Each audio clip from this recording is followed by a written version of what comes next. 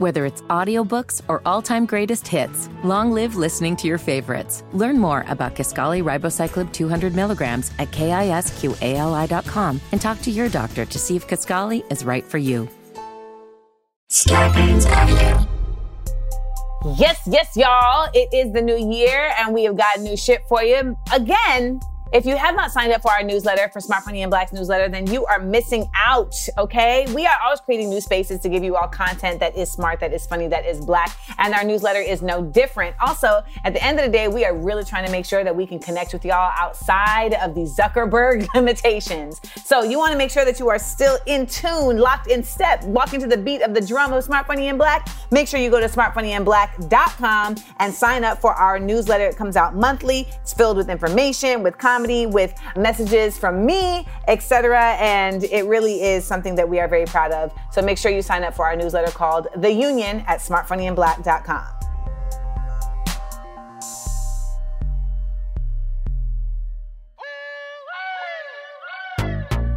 Small doses, self-help from the hip. Small doses, we're talking that shit. Small doses, and keeping it real. Small doses, with me and them Seals. It's so funky.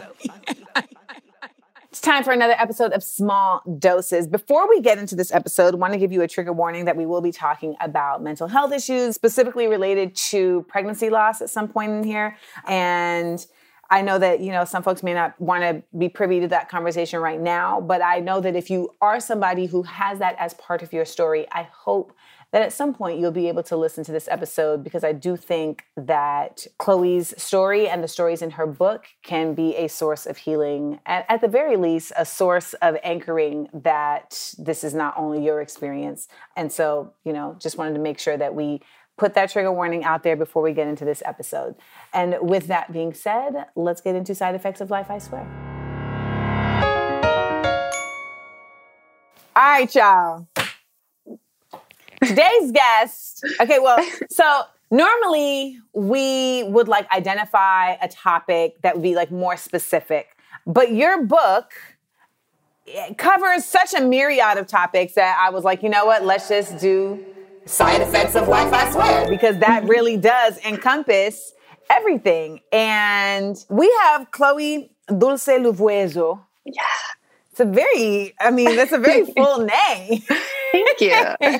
And I know that the audience is like, why is she having such a hard time talking? Because I wanted to make sure that I was able to read some of the book before I got on with you.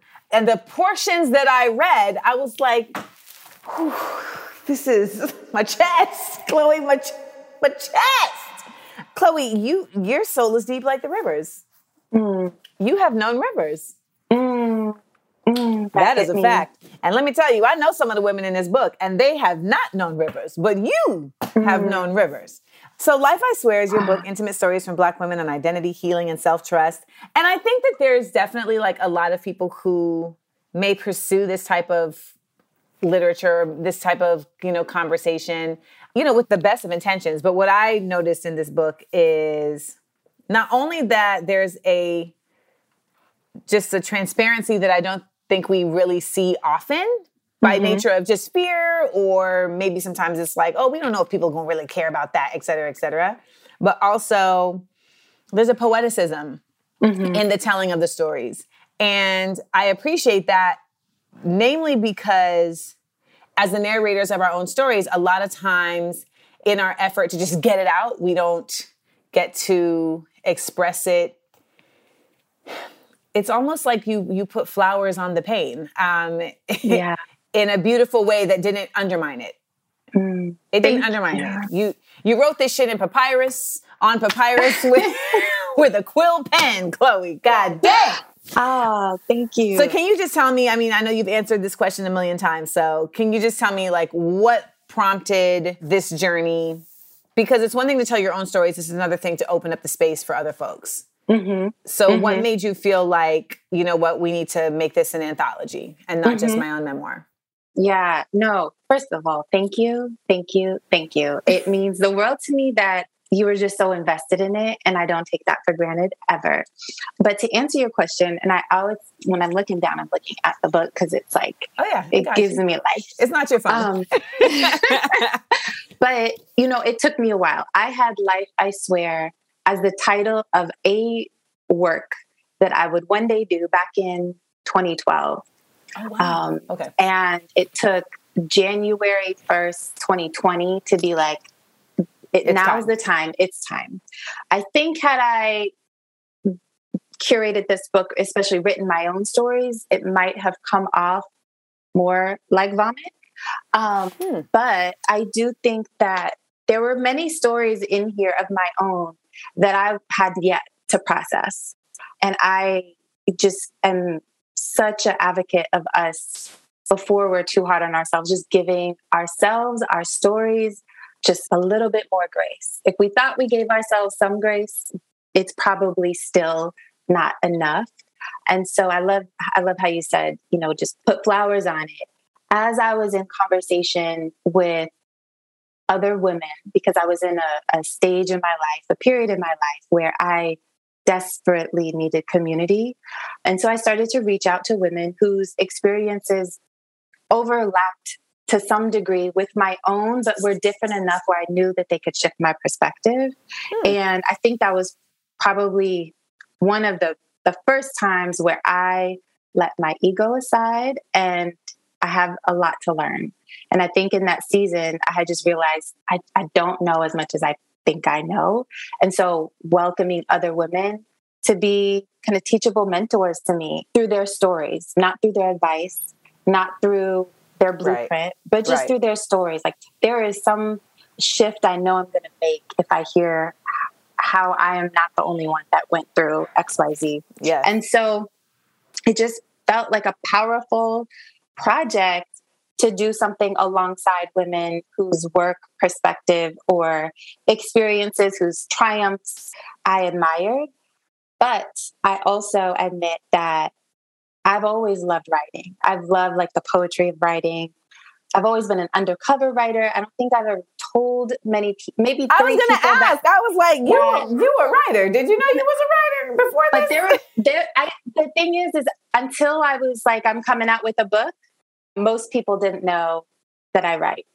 And so I think that just in my own quote unquote imposter syndrome, I don't know if I would have had the courage to do a memoir. So part of feeling empowered, but then also so insecure, was needing to almost hide behind the stories of other women.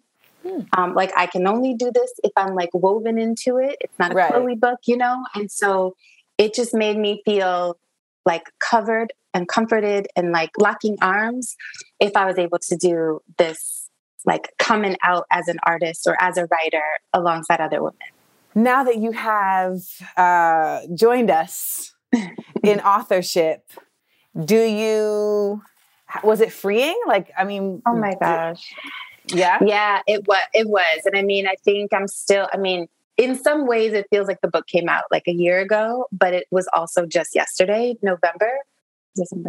Yeah, like 2 months ago. I have gone through so many like inner personal introspective processes, I guess, throughout. Like, there's the writing, there's the editing.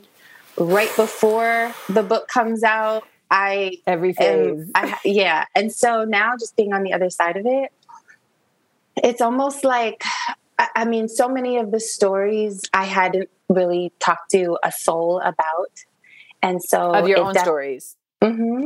And so it felt like now my feelings have reigned, you know, and I feel like prior to releasing this book, I couldn't even handle the truth, but forcing myself through the process, I feel like I'm allowing people to see me naked. And it's kind of the difference between feeling like someone is walking in on you and you're naked and you're like, which I have been doing, versus like, I'm here, y'all. I'm here. I am here. And in the same way, applying like poetry to the words, applying poetry to the raw, honest transparency. And so it feels liberating in that there is nothing that you can tell me about myself that I have yet told you. And I think beautiful. a long time, especially in my teens and early 20s. There were things, related to childhood traumas or just like things that we didn't talk about that were either taboo or that were family secrets, right, that made me feel overly protective of being seen. And so here I am. I feel great. I feel great. It is like the weight of many of those stories are no longer mine, and now they're less of a burden, more a service. I told y'all Chloe wasn't coming on here to talk about candy. No. Chloe had to do a whole episode about candy one time. Just because I was like, we've been doing a lot of deep episodes. Let me just talk about these Twizzlers. There were two quotes that I was like, the book is so beautiful that like you don't want to underline things or highlight things, but I got these like very handy dandy see-through Post-its. Oh, amazing. Which I did not know existed, but they're translucent sticky notes. So you can like put it on the page and write notes without like disrupting the page. So first of all, I wanted to talk about how you separated the book. Like you have different sections in the book. So you have the sum of my parts, bear witness, and piece it together. So can you tell me like these three sections, how they came to life under the heading of Life I Swear? Yeah, Life I Swear. It's not about any one thing. All things under, the umbrella, everything's interconnected, everything. And you're fooling yourself if you try to compartmentalize your healing, which I tried to do for a while. So part one, just even the subtitle of the book is Intimate Stories from Black Women on Identity, Healing, and Self-Trust. The identity part really is some of my parts, and some SUM, meaning the collective. I am made of all of these pieces that form who I am today. Me, personally, as I think about identity in terms of race, in terms of place, in terms of the friendships that raised me, being from multiple communities and cultures, I'm not any one thing. And I often would stutter at the question of where are you from? And everyone always has growing up, I felt unsettled not having like that one answer that someone could easily pinpoint, like, and digest. Okay, and digest. I get it. How would you answer that now? Why you got to do this? Today, man, I would probably start with, I am a tender woman. If someone asks you where you're from? Or who are you? What are you? Okay. But where am I from? I think I'm Congolese American. My heart has always been in Niger, West Africa. That's where I was raised. Okay. But I have no family there because I was an expat there.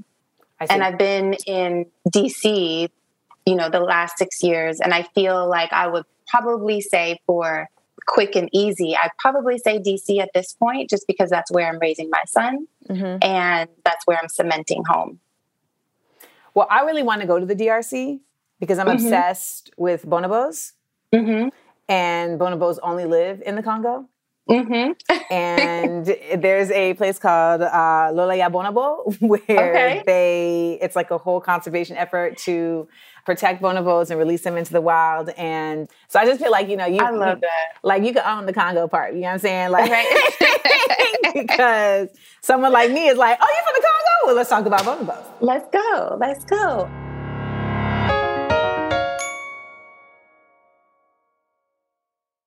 I feel you though, because when I was growing up, like my mom is from Grenada, but I was born here, but I was raised in a household of a Grenadian woman. So like that's the culture I was raised in. Right. But then when I was outside of the home, I'm a Black American.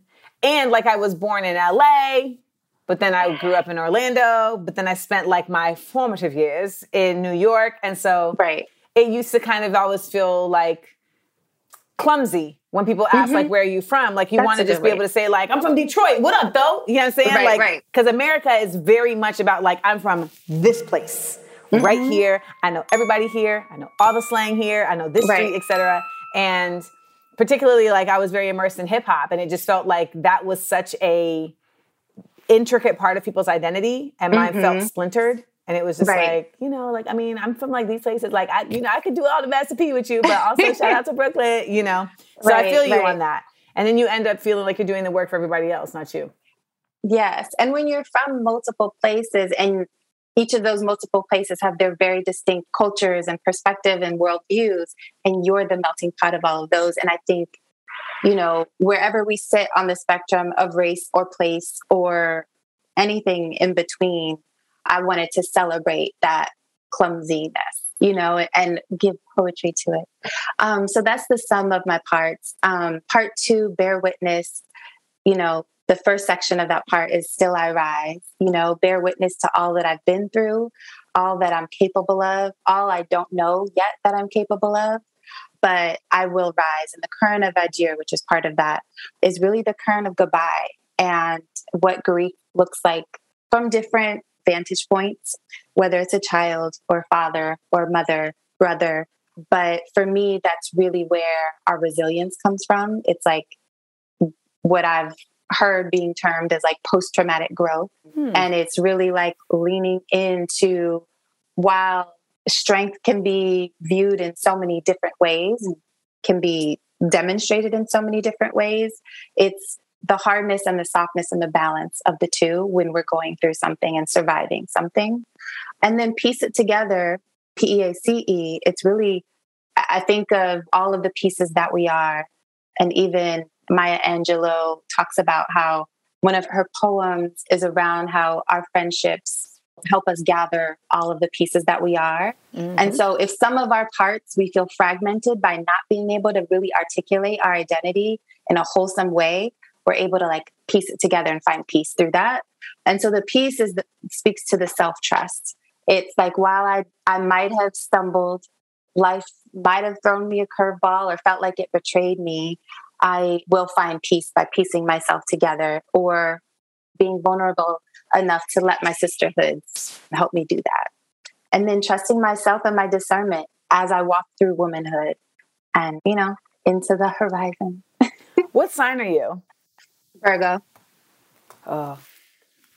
Because I'm a Virgo rising, and I feel like we live tortured existence. Yes.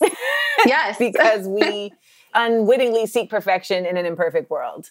And it's not even like we are consciously, it's just like we're attuned to this like aspiration of togetherness that just doesn't exist. It doesn't. Yeah. No, it doesn't. And I think that's what a lot of these stories help to demonstrate, is just the reality that, like, you know, there's this presentation. You actually have a dope quote in here where you say, the world expects the strength of Black women to be demonstrated through restraint of our true selves. Yes. And I think for a lot of people that resonates in a very literal way. It's like, I'm going through this, but my strength is demonstrated by you not knowing that I'm going through this. Yes. That's it. Like, and that's an expectation that like other Black women hold to each other. You know, it's just kind of this understanding that our selflessness is really about like not having to put anyone through like what we're quote unquote put anyone through what we're going through. Right. And then on top of that, just like, even if you take it to like the angry Black woman of it all, you know, this idea that like, I remember I had a boss who was like, you know, you need to smile more because you're making the office think you're an angry Black woman. I was like, but I am.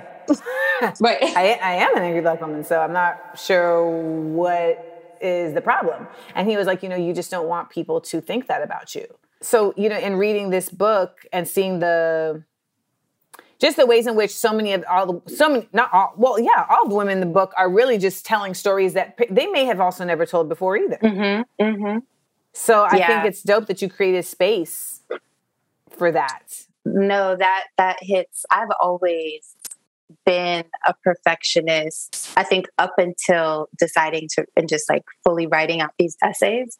And I think I used perfectionism to cover up for not really wanting to look the monsters face to face, you know?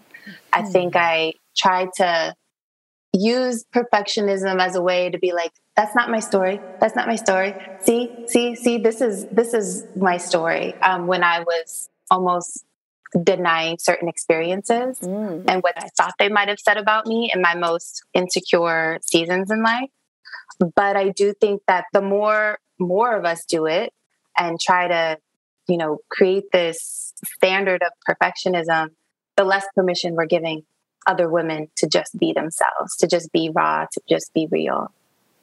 I use "that's not my story" when I'm spiraling, when I'm doing it, when I'm catastrophizing. And I'm like, that's not your story. You don't even know what that is. So stop doing that. So that's when I use that. But in listening to you, so you're saying like perfectionism for you would show up in places where like you didn't want people to look at you a certain way.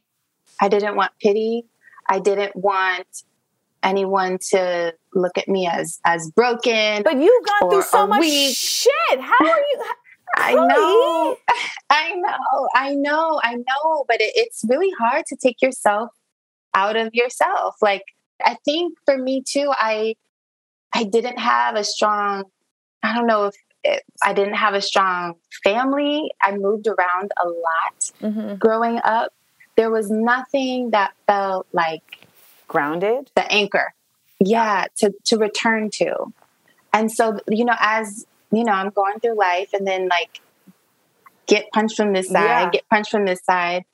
All I had was my self-talk to coach me into the next. And so feeling just like hyper insecure about the fragilities of life and being really unforgiving to myself of allowing myself to enter into certain toxic relationships or whatever the thing was that felt like it brought a lot of shame. If I seem all over the place, it's because, a lot of times when we do interviews on this podcast, like it'll be a very specific topic. And I also want to be respectful of like some of the topics in this book are very, very heavy in a way that I'm just like, I don't want you to have to talk about it all the time. But we can talk about it. Well, I did a whole podcast episode about when I had a miscarriage, and I had never been through that experience before. And it took me a while. It took me a year to be able to like, okay, I'm going to like talk about it. And I did so with the intention of, I think what this book is about, which is the idea that there's a certain philanthropy and transparency. There's a real giving that comes with when you share your story that a lot of people receive in a way that's very basic in the sense that it just makes them feel like they're not alone in their own experience. And so much of us in this like overpopulated world feel so isolated in our own experience. Even if the other person didn't go through the exact same thing, it's just like, oh, but you had something adjacent, got it. And, when you talk about the loss of your son, Molly, one thing I will say is that, again, you're a writer because, honey, these words are, this is not, it's very difficult to make pain feel pleasant.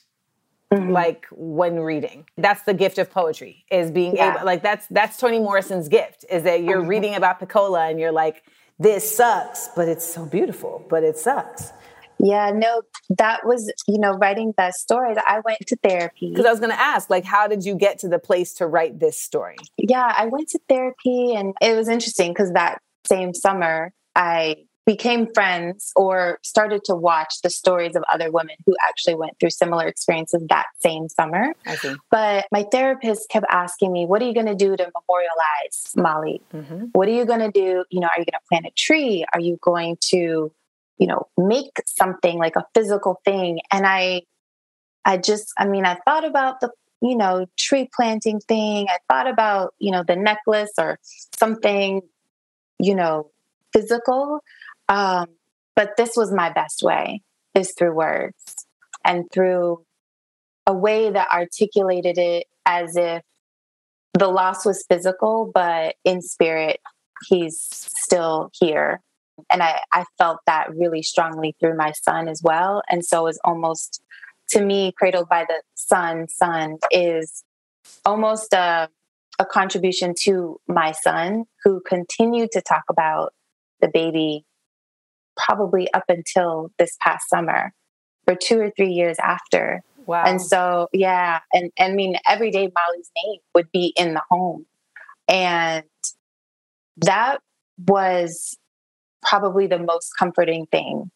And so I think I just wanted to make it a story that was less about loss, but really honoring just the presence of the spirit, though, the physical presence was never here outside of the womb, but it was a way for me to put it to rest and fully accepting that experience without looking to the light, literally the sun, looking to the light, and not it almost re-triggering me to feel like I was doomed, like the sense of doom because of it, which in that moment I very much did feel, because I was at the same time going through a separation with the father as well. And so there was this cloud of doom of how do I get out of it? But if I feel like the sun is God is literally always hovering over me, that's the biggest sense of comfort I could have in that season.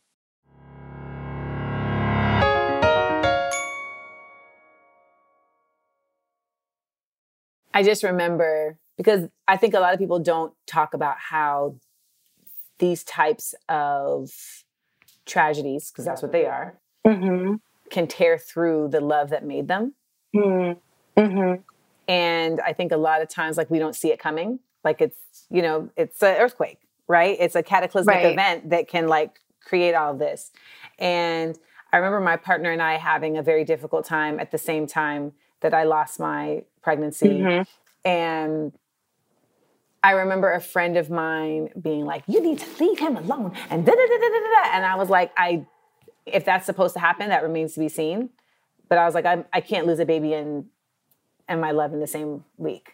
Like, I just, like, I mentally can't do it. You can't handle it. Yeah. I did have an essay in here around the separation. It was called Love After Love. I purposely kept it separate than the essay about the loss of the baby, Cradled by the Sun.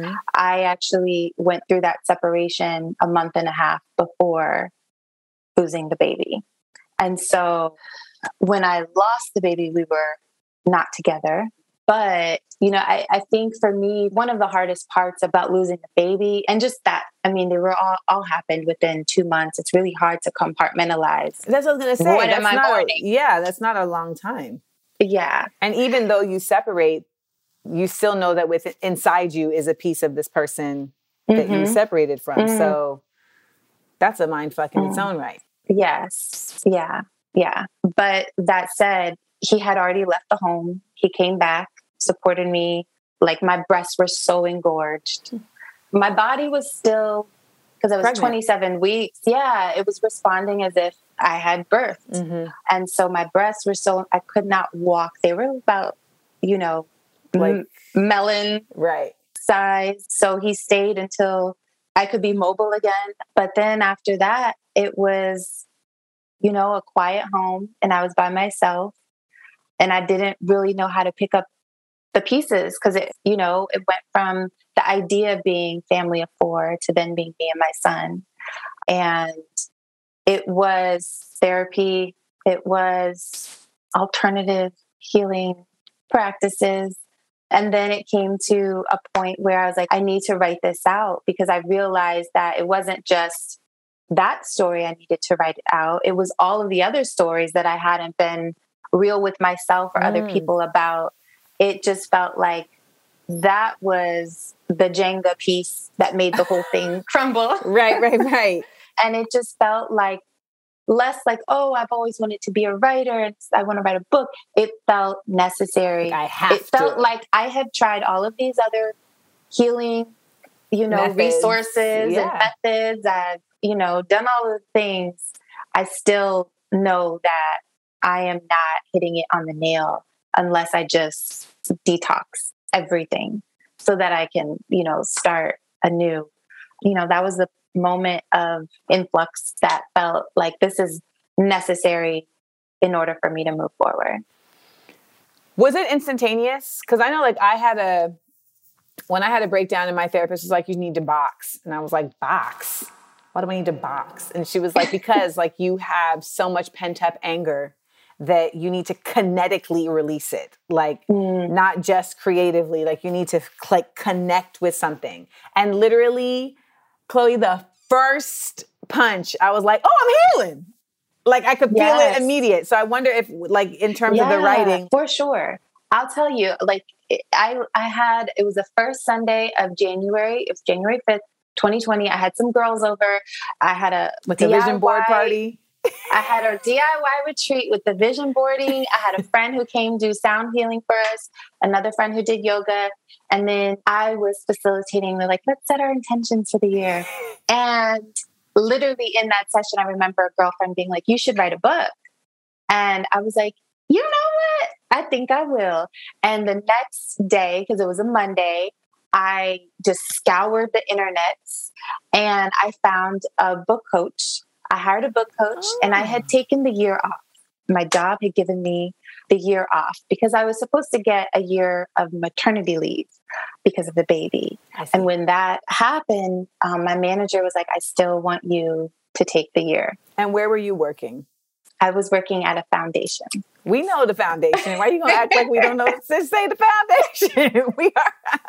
I'll say it if you don't want to say it. It's public record. I was working at the Bill and Melinda Gates Foundation. And they are, I mean, I don't know any other organization or company who has been so great at supporting parents, men and women, fathers and mothers. So I got my manager at the time. She was like, I still want you to take this year and don't come back until you feel yourself. Like, just don't come back. You're not able to do your job. You're not able to Well, they function. got the money to pay you to do that. So, you know, I'm glad that they are doing right by you.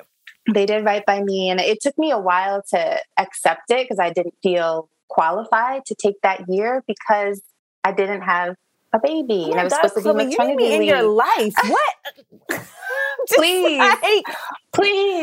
But it took me a while. And I mean, it probably took like 2 months of her being like, get off of your email, go home, check out, do something that you've always wanted to do. Do you think there's also a certain level of though, like kind of putting your grief into work, like to like, you know what I mean? To like delay having to actually deal? Yeah. I can see that. Absolutely. And I chopped that year up into like quarters, like the first quarter, I just stared out the window.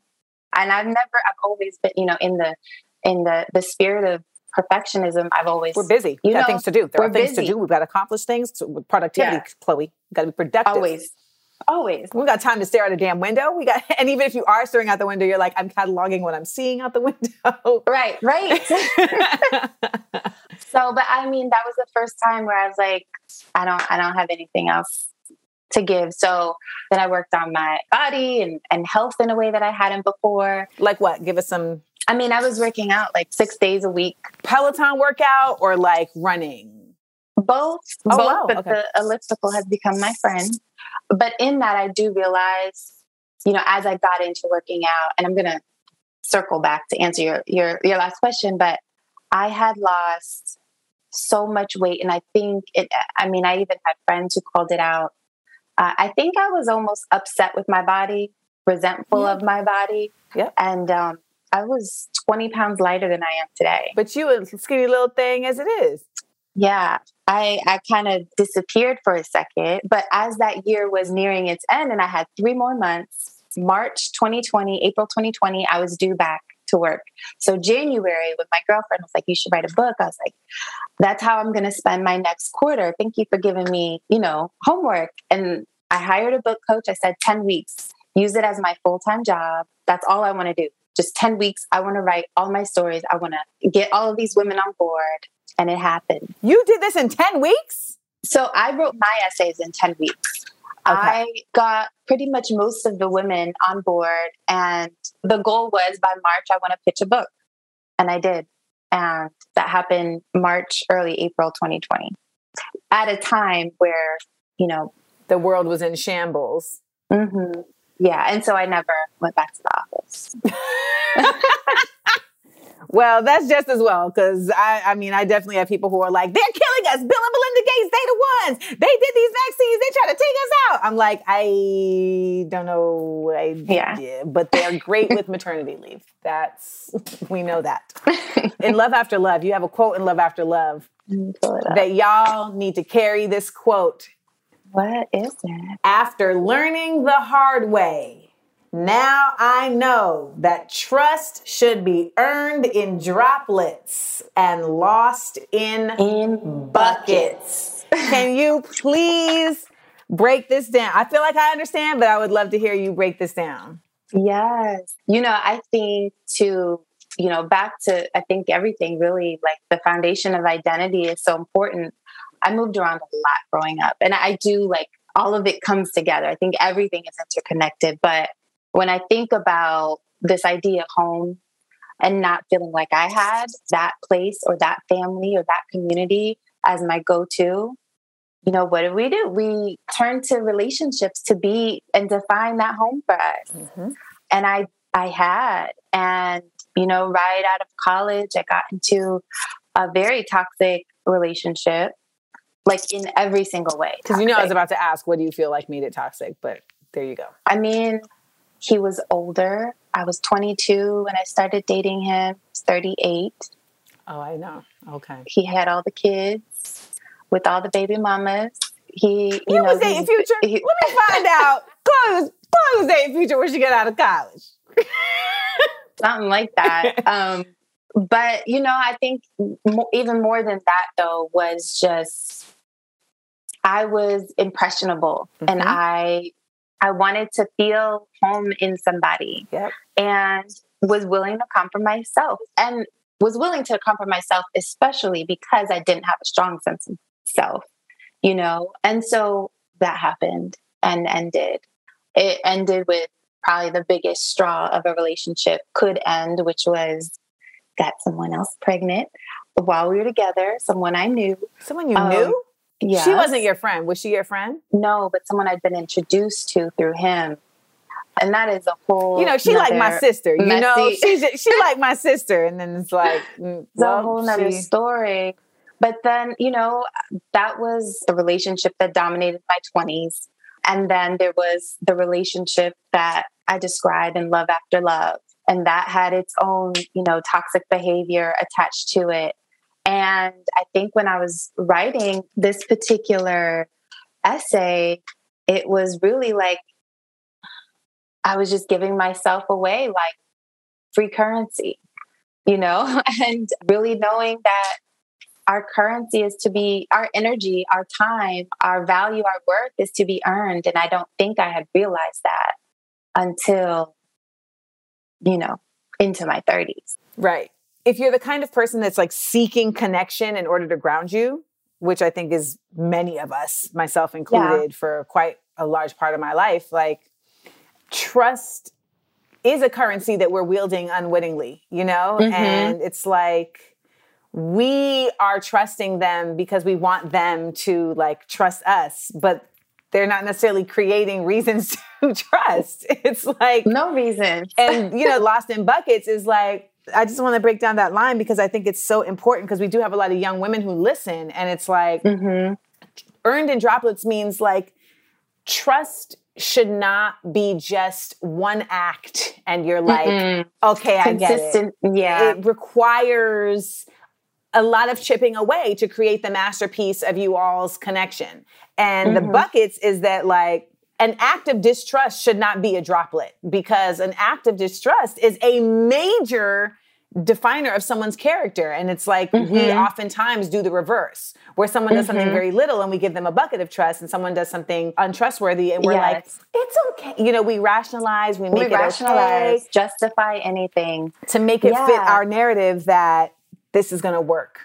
This is going to work because I want it to work. For sure. We will convince ourselves of anything. And I think we don't do enough of like, show me who you are and what you're made of. And let me not just do the investigation, but like, I want you to reveal yourself. And it takes time to allow people to reveal themselves over time in a character.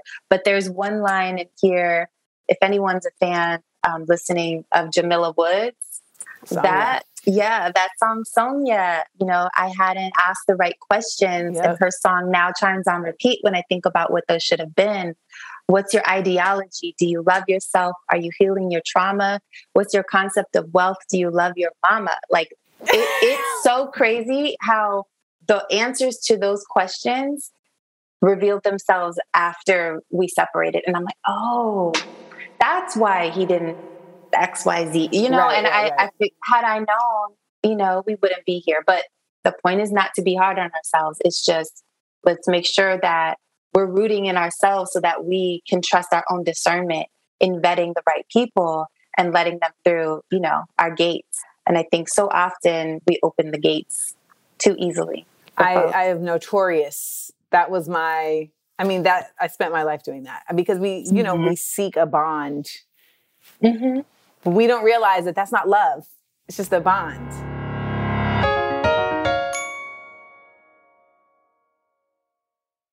You said that there were stories in here that you felt weren't necessarily advice, you know, but they were freeing for you. What was a story that gave you an aha moment? I think when I say not advice, I also, you know, in this like healing space, or even as we talk about therapy, and I think, you know, a lot of us are really looking for answers. What do I do? You've been through a breakup. What do I do now that I'm going? And I'm like, the point is get to know yourself. The point is get to know your needs. The point is like, learn to trust yourself.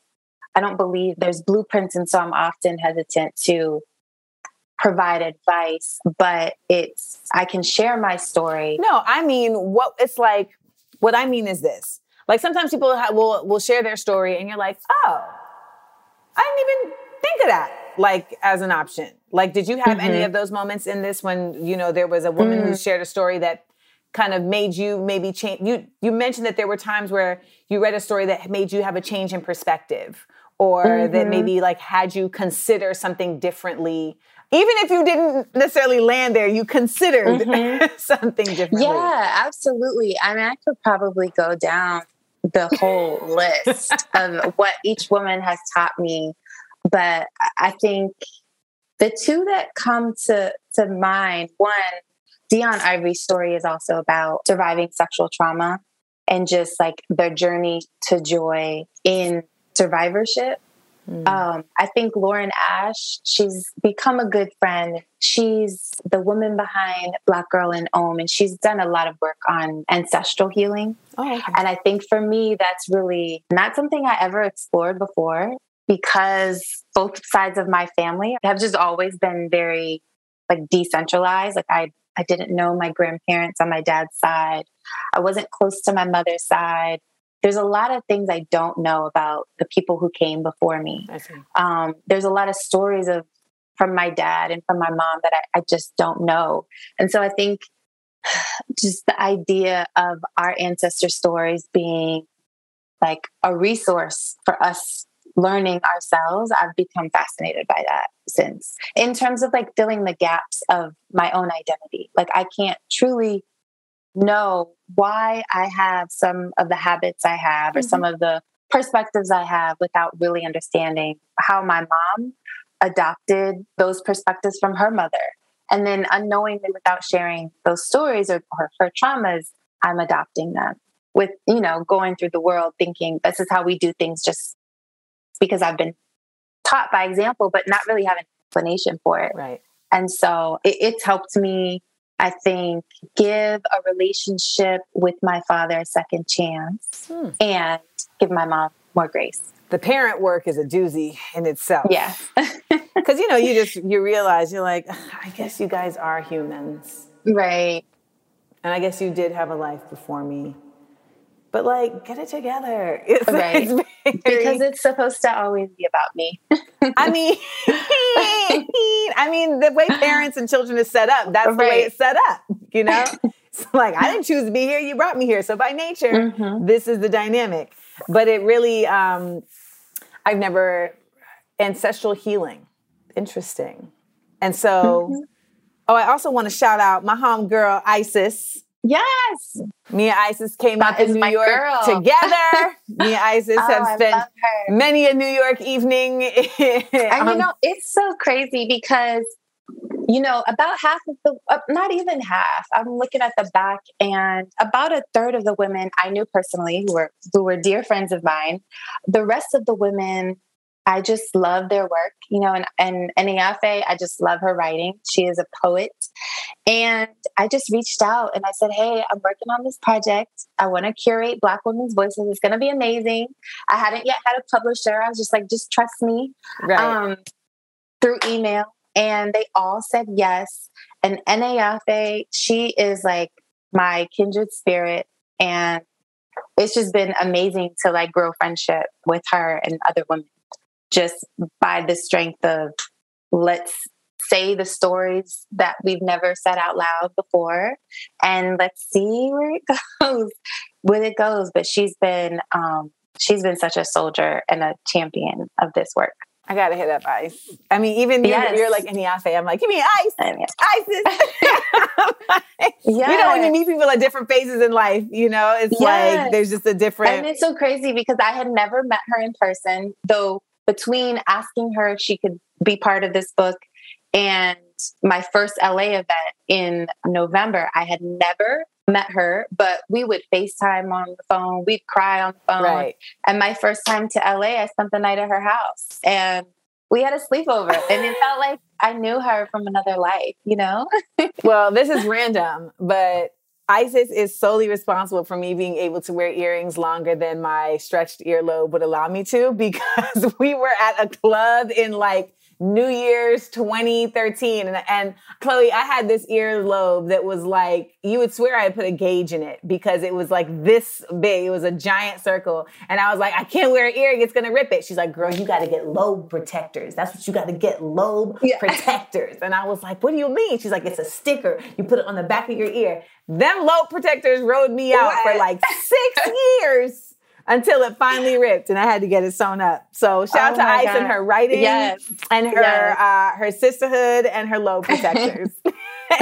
I love it. Well, I really commend you for putting this together and for creating space for this. And, it's always just dope to see just the ways in which different folks find pathways to healing. And I think that's what so many people are really looking for. They're like, I've been tried this way. I tried this. I tried this. I tried this. Like, what's another pathway, And I think it's really great that we are just continuing to create more spaces of Black women telling our stories without the overwatching eye of folks that have no real interest in our healing. It's for commercial purposes, et cetera. And so I love the fact that you also put this together before you had the book deal. You know what I mean? Like, this was a vision of love before it had been acquired. And can you just, before we go, can you tell me how that process went? Like, once you decided you wanted to publish, like, how was the interest? Because Black women, we are the number one buyers of everything. We're like the number one buyers of books, et cetera. But yet it seems like we always have to convince. So I'm curious what your experience was in that. I think it was just divine timing. So I set the 10 weeks to do my essays and then started to invite other women or ask other women to share their essays. And I curated essays in very different ways because not all of the women might say that they are writers. Right. And so I worked with them in different ways. But, I didn't know anything about the publishing process, like anything. I know I'm very entrepreneurial. And so in my head, I was going to self-publish this. And I had actually created a whole spread, like 100-page spread, because I knew I wanted it to be photography and design. And I'm very like aesthetically driven.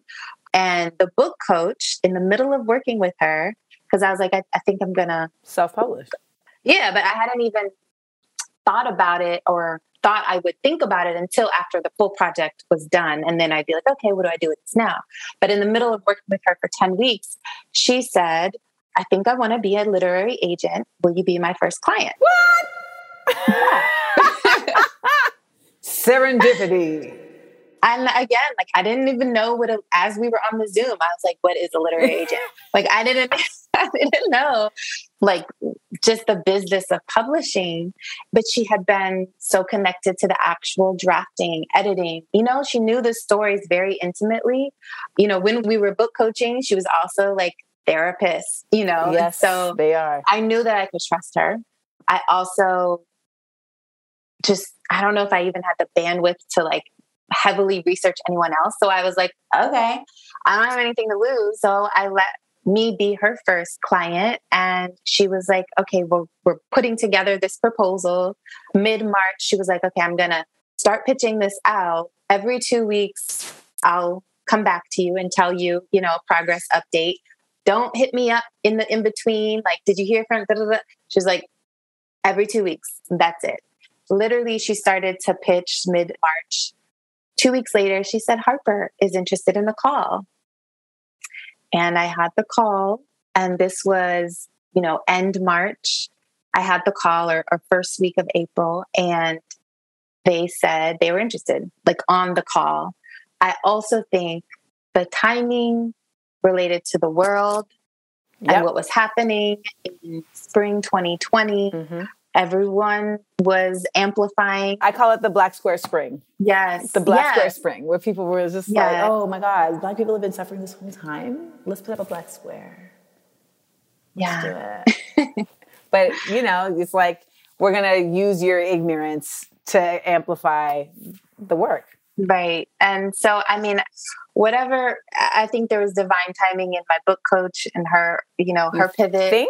And then the fact that I just feel like this book felt on assignment for all of those reasons. And so I will say, they did say, we want you on that call early April. I didn't actually get a contract until like in my inbox until August.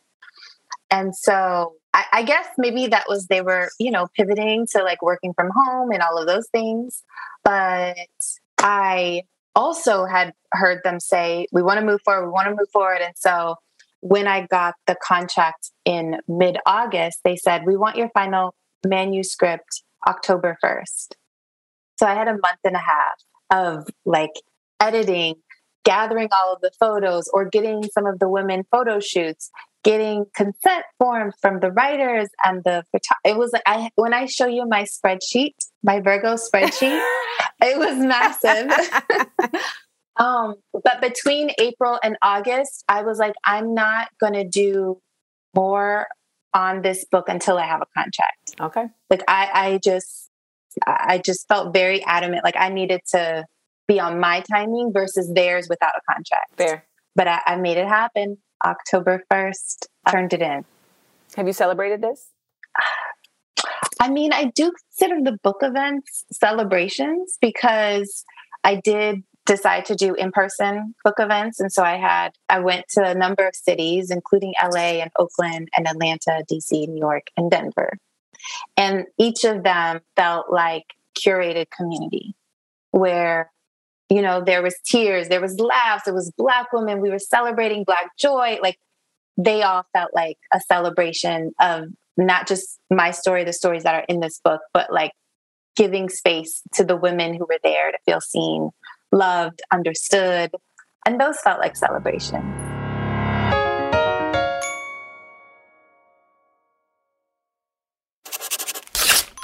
The script. Before we go, we have a segment called The Script where we basically give our listeners like supplementary materials that go along with our conversation. So I'm curious, like, were there any other books that you read that helped in creating this process? Or are there movies or are there people that you follow, et cetera, that you feel like help to enhance the work or people's ability to take it in, enjoy it, et cetera, et cetera? Wow, that's a really good question. Absolutely. I would say that I think the writing of Eneafe, I'm going to shout that out, all her words. I would say there's an organization led by Dion Ivory called The Body, A Home for Love. I would say in the spirit of our earlier conversation around pregnancy loss, there's the work of Felicia Gangloff Bailey. She was a sistren in my personal journey, and just her love story has just inspired me so much in the way that she sees love in partnership and motherhood. I would say resources, a shameless plug, Life I Swear podcast. Yeah. And I just say that because there's so many women who are not in this book, who are on the podcast, Great. Who I have had opportunities to have, like, to talk about breakdowns and breakthroughs. Yes. Of the same vein of the book as well. And so if you're a fan of the book, I would encourage you to check that out as well. There you go, y'all. But yeah. There you go.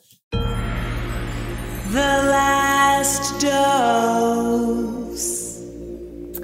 I hope that you know that you made your own miracle. Because serendipity happens also it's in response to action. Otherwise, it's just, something that's swirling out there. And when you create art and you create space, that's an effort in itself. And the intention that you had in doing so in this comes from a place of healing for not only yourself, but for others. And so I hope that, because I know, you say in here, like, the grief continues. And I know that in our own heads and in our minds, oftentimes, like, we can get off course in terms of, like, what role we play in the things that happen to us. Yeah. And blame, et cetera, et cetera. And then oftentimes in getting out of that, we forget to give ourselves credit for the role we play in the good things that happen to us. And that they're not just, it's not just some great big hand in the sky, you know? And so I hope that, the celebration, like, there's celebration in the example that you gave, but also, like, acknowledgement.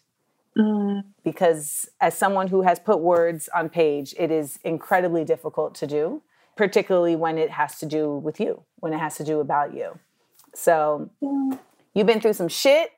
And I hope you're done going through some shit. And I'm a Cancer, so I've been trying not to cry for quite some time on this call. But no, like, for real, like, it's not easy. Like, and I think there's something to be said for how easy this happened for you, and you deserved it.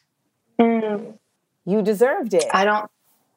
You deserved something beautiful to come easily to you. Thank you. Thank you. Yes, I'm gonna. And I want you to, like, own that. Pillow now. Yeah, like, I want you to own that. Like, and it's so crazy. And it's so crazy because that sentence, "I deserve this," has not once. I've never even thought to think that. There's a reason why my special is called "I Be Knowing." You deserve it. No, I appreciate that. Sometimes I feel truly. like we get things done and we think, like, we create all these things around how it happened and whatnot. But sometimes it's just as basic as, like, you deserve some good shit to happen to you in a very easy way. So, okay. Thank you. Thank you. So much love for you. This has been beautiful. I'm going to go to my pillow now. Y'all go out there and... I appreciate you. I appreciate you too. Go out there and get Life I Swear, Chloe Dulce Louvouezo. Yes. Okay, I was like, get it right, Louvouezo. When you make a trip to the Congo, please let me know, because I want to go. I will. And I want to go see Bonobos. Okay. Okay.